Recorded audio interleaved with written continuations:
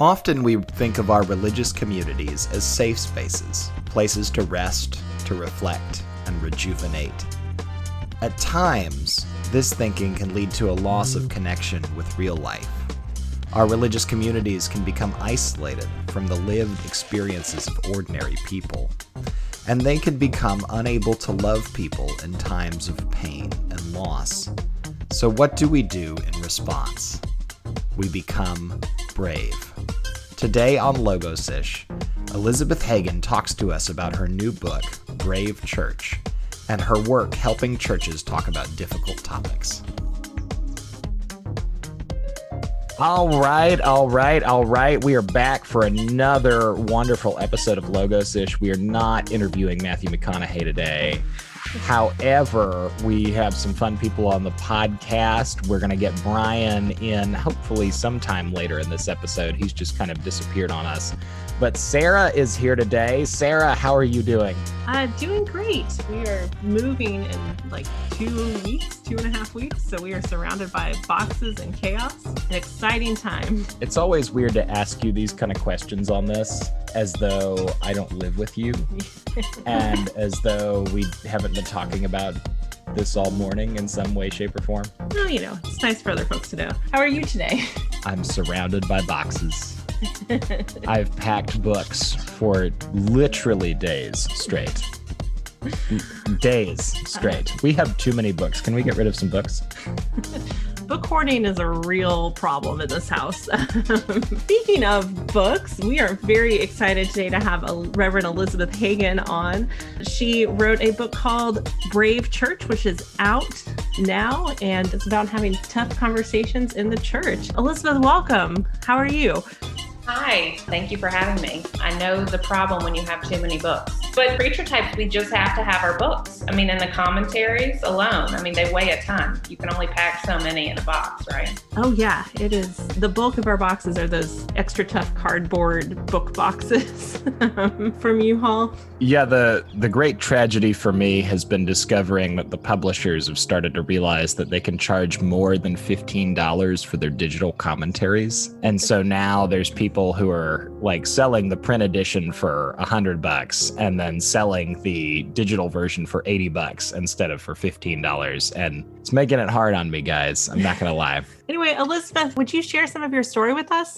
Tell us how you got to writing this book. Sure. Or just about your life, whatever. Yeah. So thank you for having me. My name is Elizabeth Hagen. I grew up in the South. I grew up mostly in Chattanooga, Tennessee, where my dad was a Southern Baptist pastor. I did not grow up with women in leadership positions. I saw women being Sunday school teachers and maybe I think the highest position I ever saw was being chair of the mission committee or something, but that was it.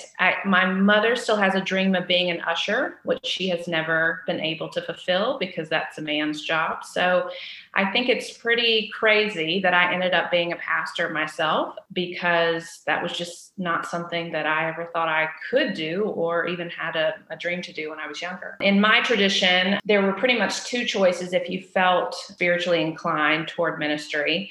And that was you could either be you could be a missionary, either single or married, preferably married. And if you were a really strong woman, then you should probably go live internationally because it was kind of the unofficial word was that strong women got sent abroad. So that's what I thought I wanted to do when I was in high school. When I began to feel a call to ministry was to live internationally. Not that there's anything wrong with going internationally to work or to serve, but it wasn't until I was in college that I saw a woman being a pastor for the first time. It was at Baptist Church of the Covenant in Birmingham, Alabama. And I remember just sitting in the pews weeping and thinking, I can't believe this. And that's what I know that I would like to be. And I went to Duke Divinity School, great Methodist school, and had a wonderful time there and I haven't been a pastor ever since. My ordination was one of those days in my life that was just so, almost out of body. I don't know if you guys remember your ordination services, but because it was just one of those things that everybody said, you'll never be able to do this. And then to be standing in those shoes and knowing that I was doing it. And then I had a called position. My first position was in the greater Washington, D.C. area on the Maryland side. Anyway, since then, the ministry that I feel like that I have been most attracted to and called to has often been with people who grew up on the outside of the church, those who have had experiences of faith where they feel like they've been left out or they don't belong. And that's something that really resonates with my own story, because I know what it's like when you have something within you that you know that you can't change. In my case, I was called to be a pastor in a tradition that didn't affirm that. I know what it's like to really go for it and to lose support in the process. There's many folks from my childhood that don't speak to me anymore because they think I'm a terrible person because I'm a pastor. And that's really hard. And I know what it's like to walk this journey of finding your place in the family of God when those among you may not always like who you are or what you're doing. And that's part of the reason, part of the factors that led me to write Brave Church. It's a book that seeks to be inclusive to stories and experiences of pain and suffering that have been caused by people that are just have happened in the world that the church has really amplified by not including and recognizing. So Brian has officially just dropped in, but we are going to continue our conversation. So Elizabeth, I wanted to ask you, could you tell us a little bit about sort of the central premise of Brave Church? What is the name Brave Church, and what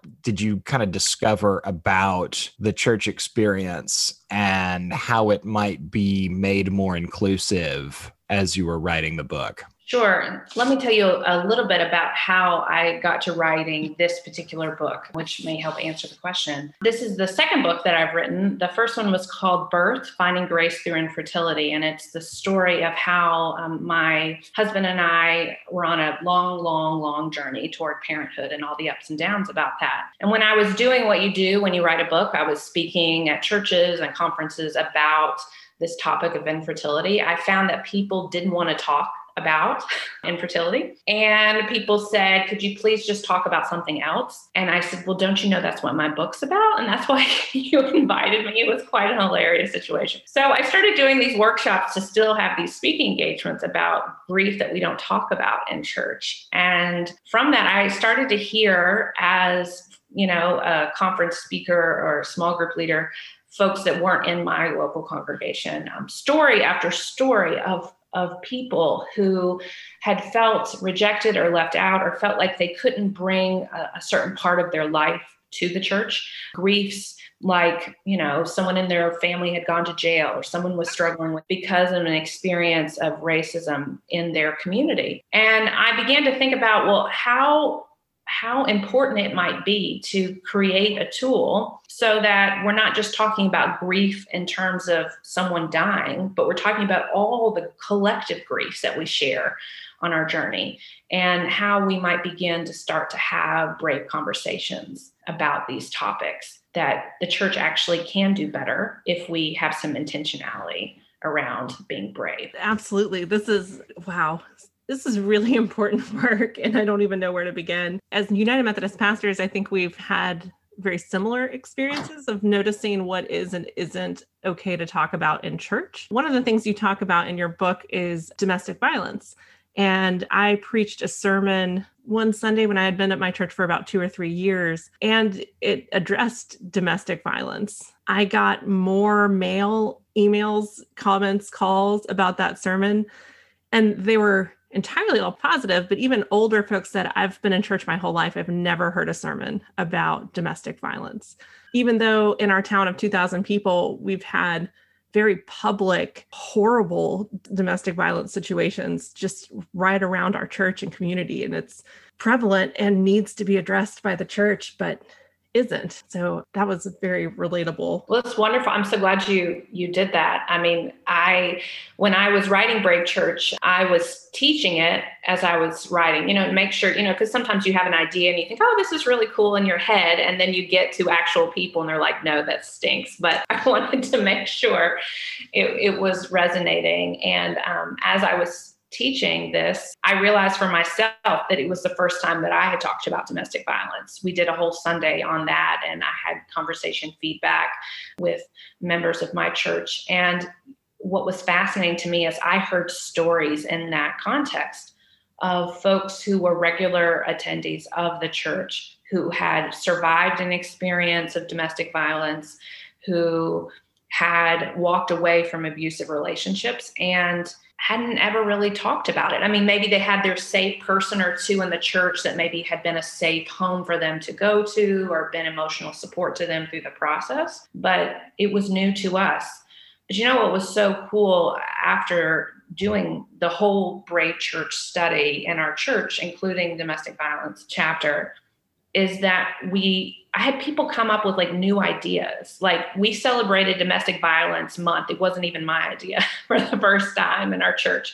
You know, we were posting statistics and helplines in the bathroom stalls, and, which was cool because we had people coming in and out of the building who weren't connected to our church and other, using the space in other ways, who then, why do you have all those domestic violence posters up? And so started having a lot more conversations. And I just was so glad for the openness, of the space, that you just don't know what's going to come from when you create space for conversations. Sounds like what you found too. Yeah. And I love that inspired folks in your church to actually take action. That feels like such a Holy Spirit influenced thing. My one little sermon did not inspire so many things, but just talking about it felt good. Also, I think one of the things about talking about this in Christian circles, especially when there are certain Christian narratives that dominate, especially large swaths of the country, like in the Bible Belt, often in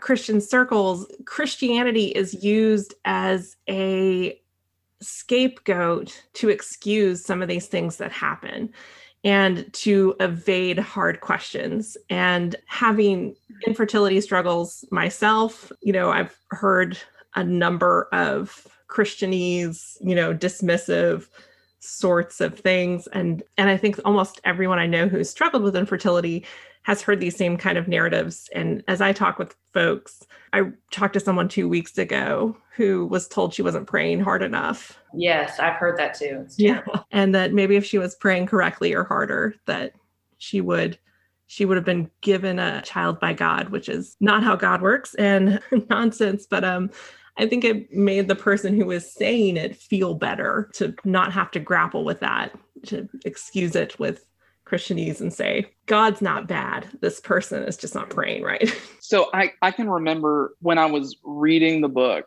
of just thinking about like how so much of what like those very negative things that Christians end up doing, they don't mean them all, well, they don't always mean them to be negative. Sometimes they do. That so much of that is cultural and has nothing to do with like what's in scripture, what's in the major beliefs of the church. Like, how can we not talk about some of the conversations that are just in this book simply through like what we engage in scripture? Like infertility is a huge topic within scripture. And so is our understandings of like race or nationality, ethnicity and origin. Like that's a huge part of scripture's narrative too. And yet we're just like, oh, we want to be, and I'm going to call out white Christians. We just want to be comfortable. And so we will do anything to just make it okay in our own minds, let alone what it does to someone else in order for it to be comfortable. Yes, you're hitting it, Brian. I mean, I think we need a larger narrative of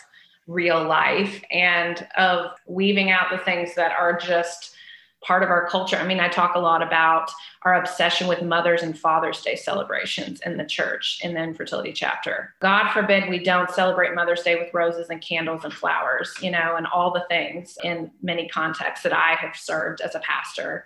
It's like a personal offense in many ways. But what we don't do is we don't unpack the larger text, right? About like who God is and how God moves toward the hurting.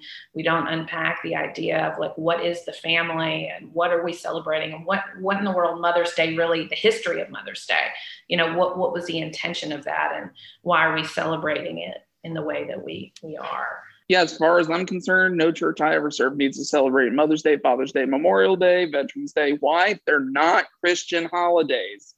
That's true. not why we're there. Enjoy your Monday/Sunday afternoon. Like, that's it.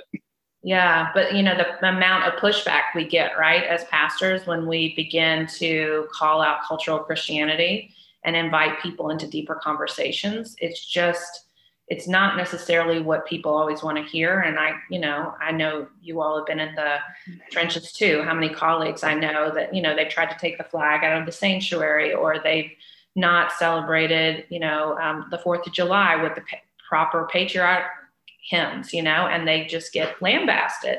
I think, the movement of the Spirit is always causing us and leading us toward being brave and knowing that we're not always going to be liked as leaders. We're not always going to be liked in terms of our cultural Christian presence in our community.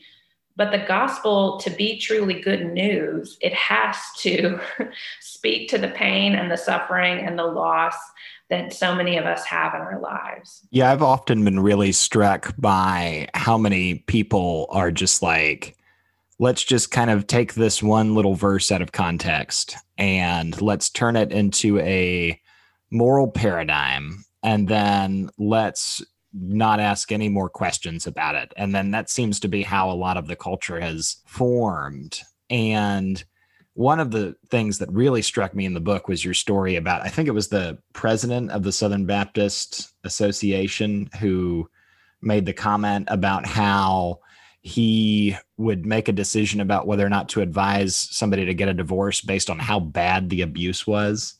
And it's just like not anything about worrying about a person's safety or caring for them or worrying about the goodness, but upholding this sort of arbitrary, imaginary rule that is incidentally not actually in the book. Let's affirm that right now, right? But Right. like it's so incredibly tone deaf and departs so much from an actual stance that is focused on both grace and forgiveness and love and care, that it's just mind-boggling to me. Well, I think, in many places in Brave Church, I'm asking a small group to really wrestle with this material and really check themselves and check their context for how they are using theology in such a way that is causing harm. And it is not the original intent, everything from how we speak of prayer, like the example you gave, Sarah. I can't tell you how many times when I was struggling with infertility, people would either give me books that the whole point was like, be like Hannah and pray and cry more. Goodness gracious. Or, the way that we talk about praying for people with mental illness and not giving them the proper medical psychiatric care that they need. Or we talk about praying for people that are in abusive relationships and not thinking about their safety and their physical well-being. Praying about race relations in this country, and not actually doing the hard work of moving toward those in whom need us to make different life choices that show our privilege and our bias. I mean, it really is, and I appreciate how you're bringing this out. It really is a theological issue, when we need to really examine again what it is that we think Christianity is all about. If we're not welcoming the stranger, if we're not welcoming the people that have felt lost and alone. The church I grew up in as a child, it was a place where we talked a lot about theology. We learned memory verses. I was in Bible drill. I could tell you the books of the Bible forwards and backwards, But when it came to real life and the practical application of someone in the youth group who, was cutting themselves, where was Jesus then? And I want to believe that Jesus is right there in the person that's in so much pain that they're self-harming, and that our theology as we are pastors and teachers and leaders and members of faith communities has to speak to that pain. And we can't pretend like it's not there. Yeah, absolutely. And it is a tough line to walk in practice. As y'all mentioned, Mother's Day, Father's Day, and some of those holidays. I mean, they're not church holidays, but I feel like we can draw good things from them. And I am far from perfect about this. I have taken off the past couple Mother's Days as like a self-care kind of model. But in previous times when we would have the children pass out roses, et cetera, because as you said, I think they would have burned down the church if we didn't acknowledge Mother's Day. Right. Instead of, And maybe that would have been a good thing, Sarah. Maybe that would have been a good thing. sometimes it's all right to die. Anyway, I use that moment to talk about God as a mother. That's great. I love that. Yeah. Don't get to talk about that a lot in rural churches, and talking to the kids and consequently to the congregation about giving every woman a rose there, because we are all mothers. And I mean, I think I phrased it much better, but trying to like be more inclusive with that language, instead of like, aren't mothers this sacrificial, wonderful thing that just give up their whole lives for everything? And, Right. there's a class of mother, and then you're either mother or not mother.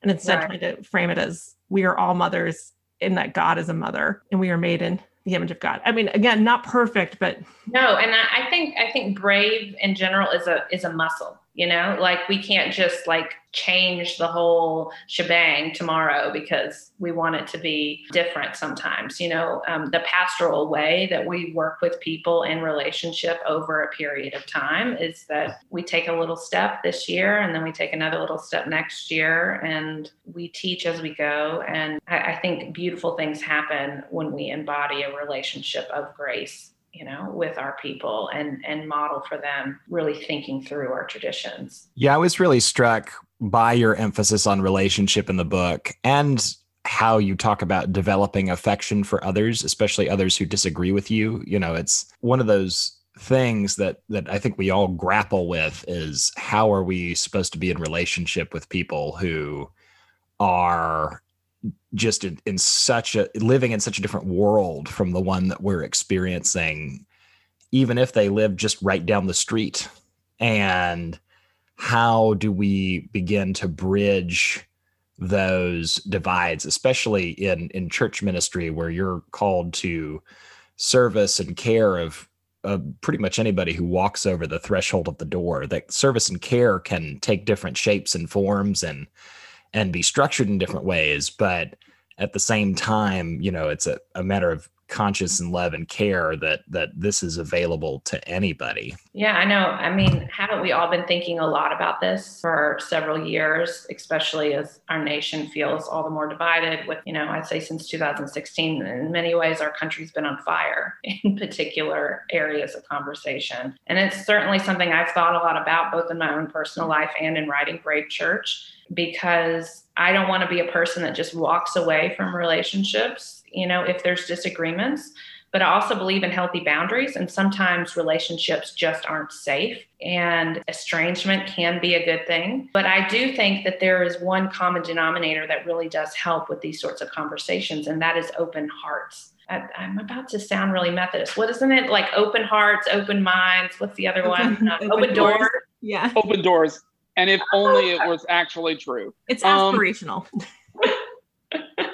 My Duke friends would be proud. Yeah, I think it does start with open hearts, because your mind can shift if your heart is open, but you have to start with that open heart to receive people, and that's what I say I do in the work I do now, whether I'm serving a local congregation or not, is that I invite open-hearted Christians to conversations, difficult conversations that foster a sense of acceptance and belonging. And I want to tell you one kind of inside story, which is who the book was dedicated to. It's a person by the name of Beth. And Beth was my teacher in high school, which is kind of cool that I still keep up with her. I went to a private Christian school because I think some people in my family were concerned about some racial issues in my town, which is a whole other story. But I went to a private Christian school, and Beth was my Bible teacher, and we've connected and reconnected through the years.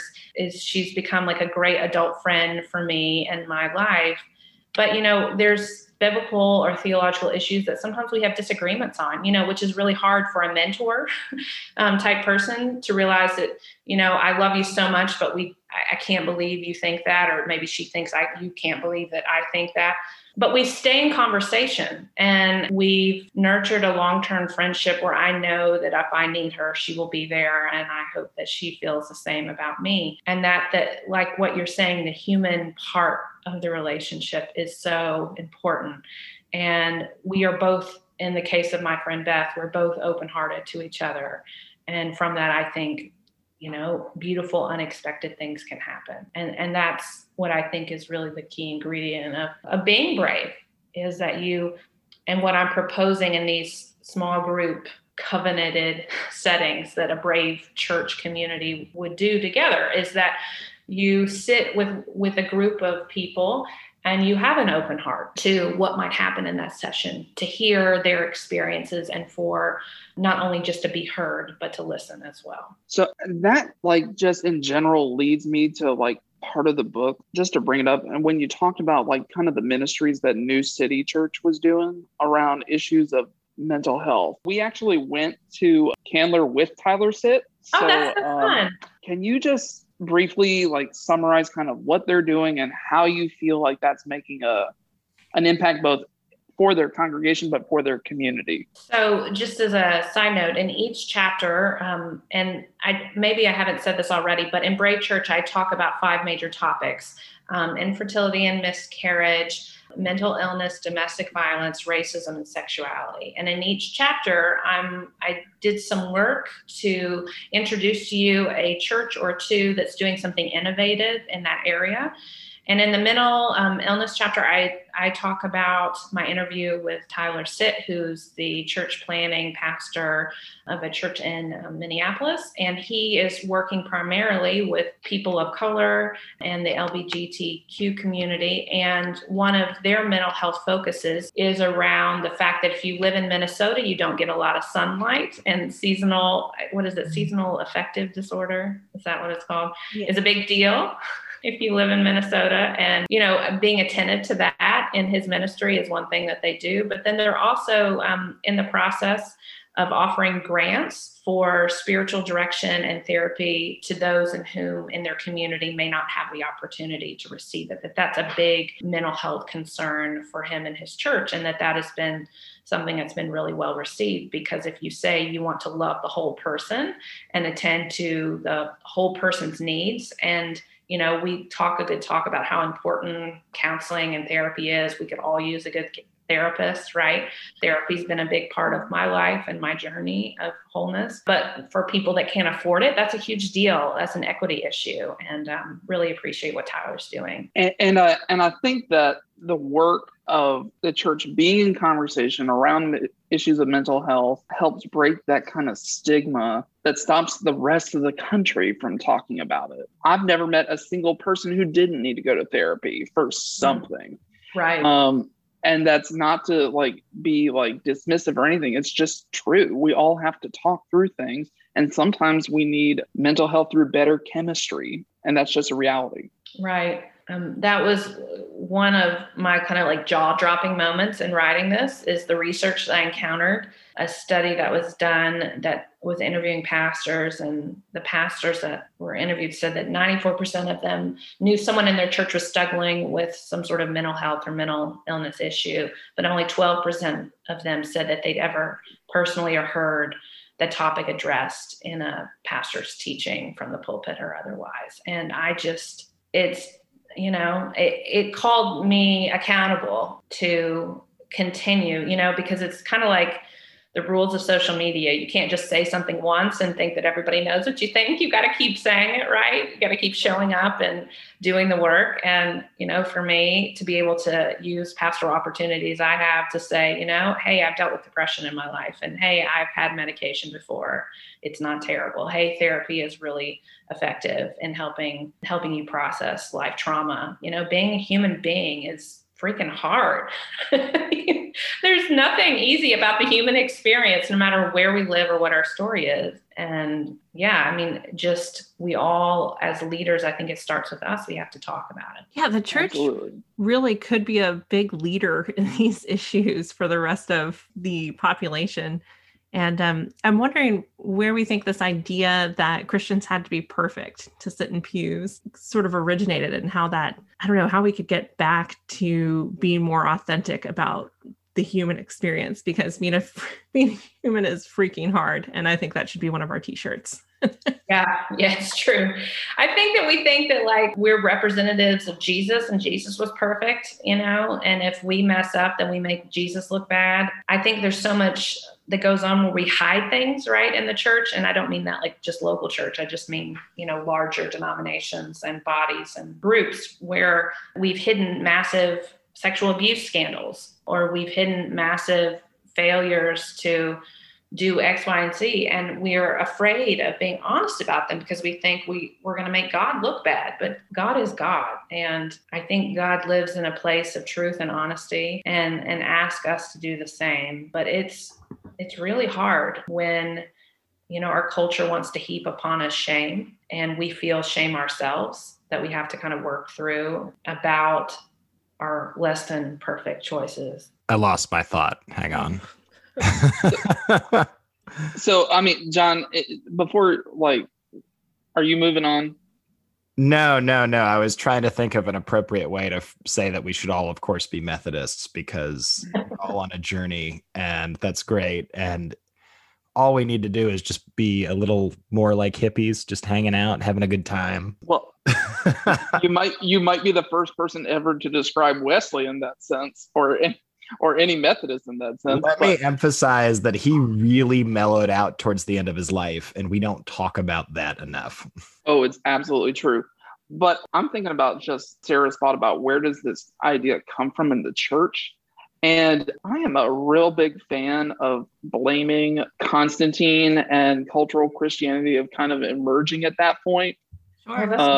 In history, simply because a rapid expansion in people changed how the church related to the world. And all of a sudden, this very countercultural movement became what the culture was. And it kind of lost a lot of its identity in that. And so I have a feeling, Sarah, that's at least a factor. And maybe the prevalence of the church in the world has caused us to reflect the world more than to reflect Jesus. That's a better way of making my point. They were just a bunch of hippies, and then all of a sudden they had to run institutions. Thank you, Brian. That is perfect. Now I can go back to dwelling on wondering what you think I need to go to therapy for. Oh, we can talk about that another time. Man, everybody has input on this? Oh, yeah, sure.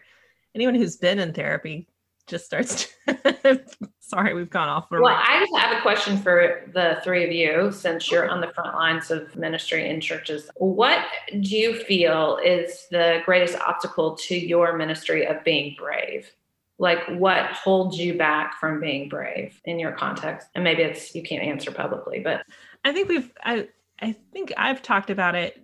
And I know Garrett, who's not with us today, has talked about it a little bit before too, but personal insecurity and feeling, which is terrible. Again, this is one of the reasons therapy is good. Wanting to be liked, I think, is a problem that most pastors and pastoral personalities have. But coming from like a very city context and being raised in a church, I was baptized by a woman in the 80s, and I never had, I mean, there were small things, but it wasn't until I was an adult that I learned like how harmful so many churches were to people, because I grew up in a very progressive, embracing, loving city Methodist church. So moving from that context to a rural church where being a woman in ministry was still kind of a scandalous idea, I feel like over the past several years in ministry, I've negotiated my personality in many ways and felt like I had to be palatable. So things that I do have to be kind of carefully considered and coated in sugar, which isn't true, but that's just how I've operated and functioned, and how it's been, I think in many ways it's been helpful, and I've been able to make some progress with opening the church to certain things, this local church to certain things, but in other ways has been a hindrance, if that makes sense. Yeah, I think you can also add to that a certain amount of decision paralysis. Like when you walk into a room and you're trying to evaluate where everyone is at in their personal journey, and you're thinking, oh, well, we need to communicate this in a way that people won't shut down when they hear it. Sometimes that task, just the task of communication, can feel very overwhelming, especially like my example would be talking about human sexuality. And there's folks who they hear the word sex in church, and I'm going to say it a couple more times just to be antagonistic, sex, sex, sex. But, they hear the word sex in church and they're like, nope, we don't talk about that in church. And then you add on conversations about other things related to sexuality, including gender identity and things of that nature. And then the conversation gets more complicated. And I really struggle, especially if I'm in a room of folks who have been raised in a tradition and they have never imagined that there could be somebody else who could disagree with them on these topics in a rational, compassionate, and well thought out way. The decision paralysis comes in when then it becomes, well, how do we have this conversation without it dissolving into a total disaster where people just rant about all the other people that they dislike and that they don't understand, and so on and so forth. And so the process of building the foundation can become so time consuming that it makes the whole task a daunting one and very intimidating, especially if you have a limited amount of time. Yeah. And Brian's in a bit of a different context. So I'm interested to hear how he. So I've served in 2 different local churches. This is my 6th year serving as a pastor. And I want to own up to the fact that I have a great deal of privilege in the fact that, yes, I'm a white, cisgender, heterosexual male pastor, but I also serve in a much more moderate context, both theologically and socially, than John and Sarah do. And that has enabled me to really bring up things, I think, more quickly. Just to be honest, the context has made that possible. But I think the hardest part is that this has to be like a holistic approach. Like if you're really going to address in this brave church kind of style, that you have to be willing to engage with people in relationships and have the relationships be strong enough that then you can address something that's deeper. Right. Both of the churches where I've served also aren't very biblically literate. And so sometimes you have to give them a scriptural foundation that encourages and maybe compels them to dive into this kind of deeper conversation on a difficult topic. John brought up human sexuality. I was able to, due to issues going on within the United Methodist Church over the last several years, we actually had open conversations and forums about different theological understandings of human sexuality as it's defined in the discipline. And I was able to actually voice my opinion, and folks in the congregation really heard me and really responded. And we found out that a lot of folks actually really wanted the church to be more inclusive and affirming of LGBTQIA persons, plus persons, and that most of them didn't voice their opinions on that previously because no one had ever stepped out and said that in a very public way.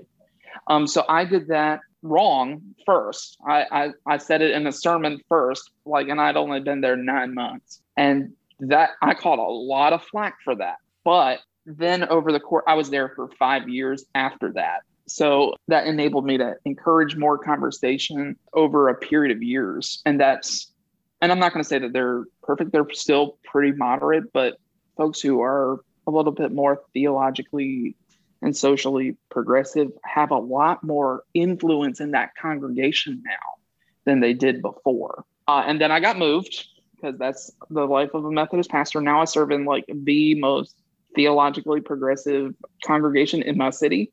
And so I was able to do that right away. It's not a huge conversation for them. Right. In the same way.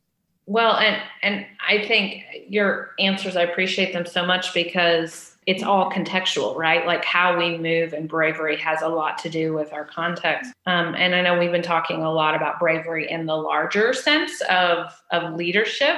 But Brave Church as a book, I really think boils it down to an actual process, like to give a congregation a concrete tool to say, do this, that it sets up the intentionality around saying, okay, we have these ideas about what safe space is, or these ideas about what it's like to be a church, where we do things like agree to disagree, or we don't take things personally, or we keep quiet if our feelings are hurt.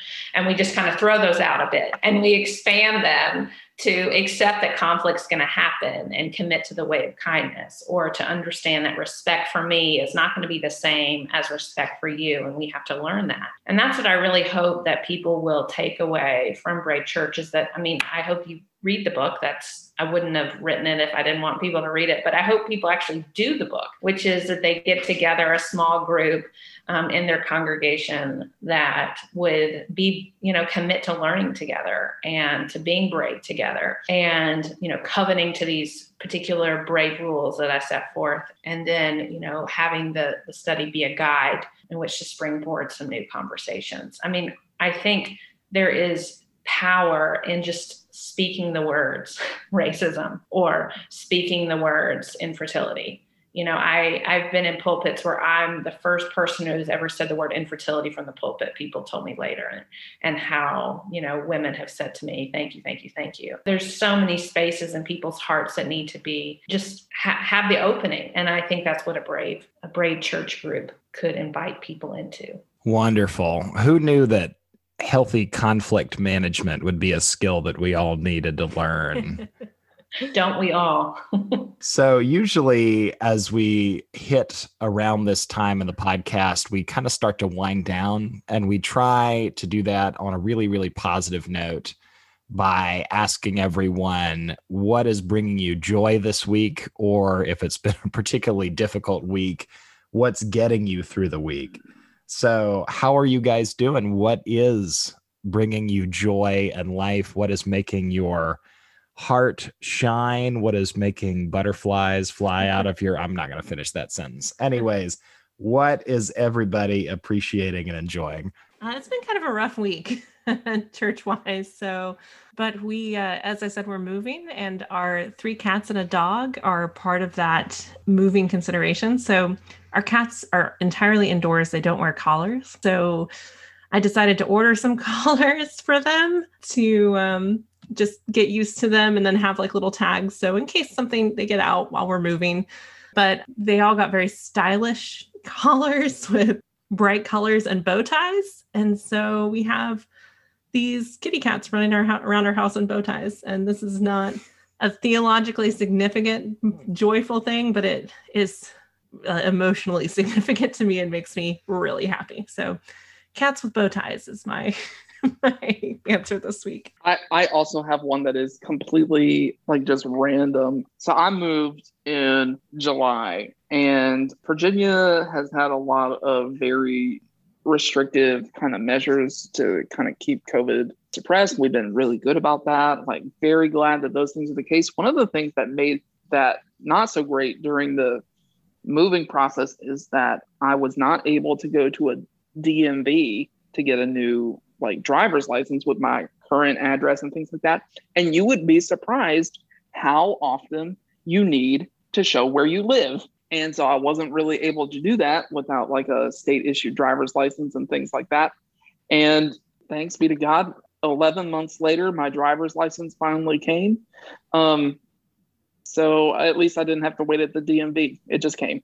So praise God. That is certainly a celebration, Brian. Elizabeth, what about you? Well, my husband and I on Saturday night, we went on a date, which is always exciting. I have a 4-year-old, so we had a babysitter, and we went to the movies, which sounds pretty boring pre-COVID, but it was so exciting because our little vaccinated selves went to a real movie theater and had real popcorn. We were alone without the child. It was really exciting. We saw the movie Cruella, which my husband was kind of rolling his eyes, but I quite enjoyed it. We're pretty psyched about that one. And I think I may have just changed mine because this is actually not bringing me joy right now, but we did go to the movies a couple of weeks ago, I guess now. And enjoyed that IMAX Dolby Digital surround sound super experience. And it was quite a delight. I think the one I was going to mention a second ago is we are officially back in protective padding and gear for kendo as of this past week. And so people hit me with sticks and it was great. And I hit people with sticks and it was great. And we had a just good time just kind of wailing on each other and enjoying full contact sports again. For those of you who don't know, John is the equivalent of a black belt in kendo, which is Japanese sword fighting. Okay, I've never heard of that. So you've just made my day. I've learned something new. When Sarah and I started dating, I would routinely come home with bruises in weird places, and I think it may have made her think some second thoughts about even accepting a proposal from me to go out on a date. No, you still come home with random bruises from martial arts, but just used to it now. Whatever makes you happy. I'm glad to hear you say that in public on a podcast. I'll definitely save this recording. Yeah, I mean, I paint, so it's not uncommon for me to have like paint somewhere weird on my shoes or face. We all have marks of our hobbies and loves. So Elizabeth, as we close, where can people find you if they want to see more of your work or just hear more from you? Sure. So you can find me at elizabethhagen.com. If you're interested in Brave Church, you can find it wherever you buy books. It is available now. And, like I was saying before, my real hope is that people will do this and do this book together. And so what I'm looking for is churches that would be willing to be a part of my cohort, my very first cohort of Brave Churches this fall. All that would entail is getting a small group together saying we're going to do this for anywhere from 4 to 7 weeks. And I'm pledging, if you're in the first cohort, that I'll be a personal support to your group, help out your leader in any way, and willing to Zoom in or be present personally if it's possible to one of your group meetings. So if that's something that interests you, get in touch with me at elizabethhagen.com, and I look forward to hearing from you. Well, thank you so much for joining us today, Elizabeth. We really enjoyed reading your book, Brave Church. It is out now as of last Tuesday. And everyone who has been listening so far, just keep on joining us every week or so on the podcast. Check out our bookshop, subscribe, all that junk that other podcasters recommend you do. It really does help, especially those 5-star reviews. Five stars, all 5 stars, please. Thank you very much. But have a wonderful week, guys.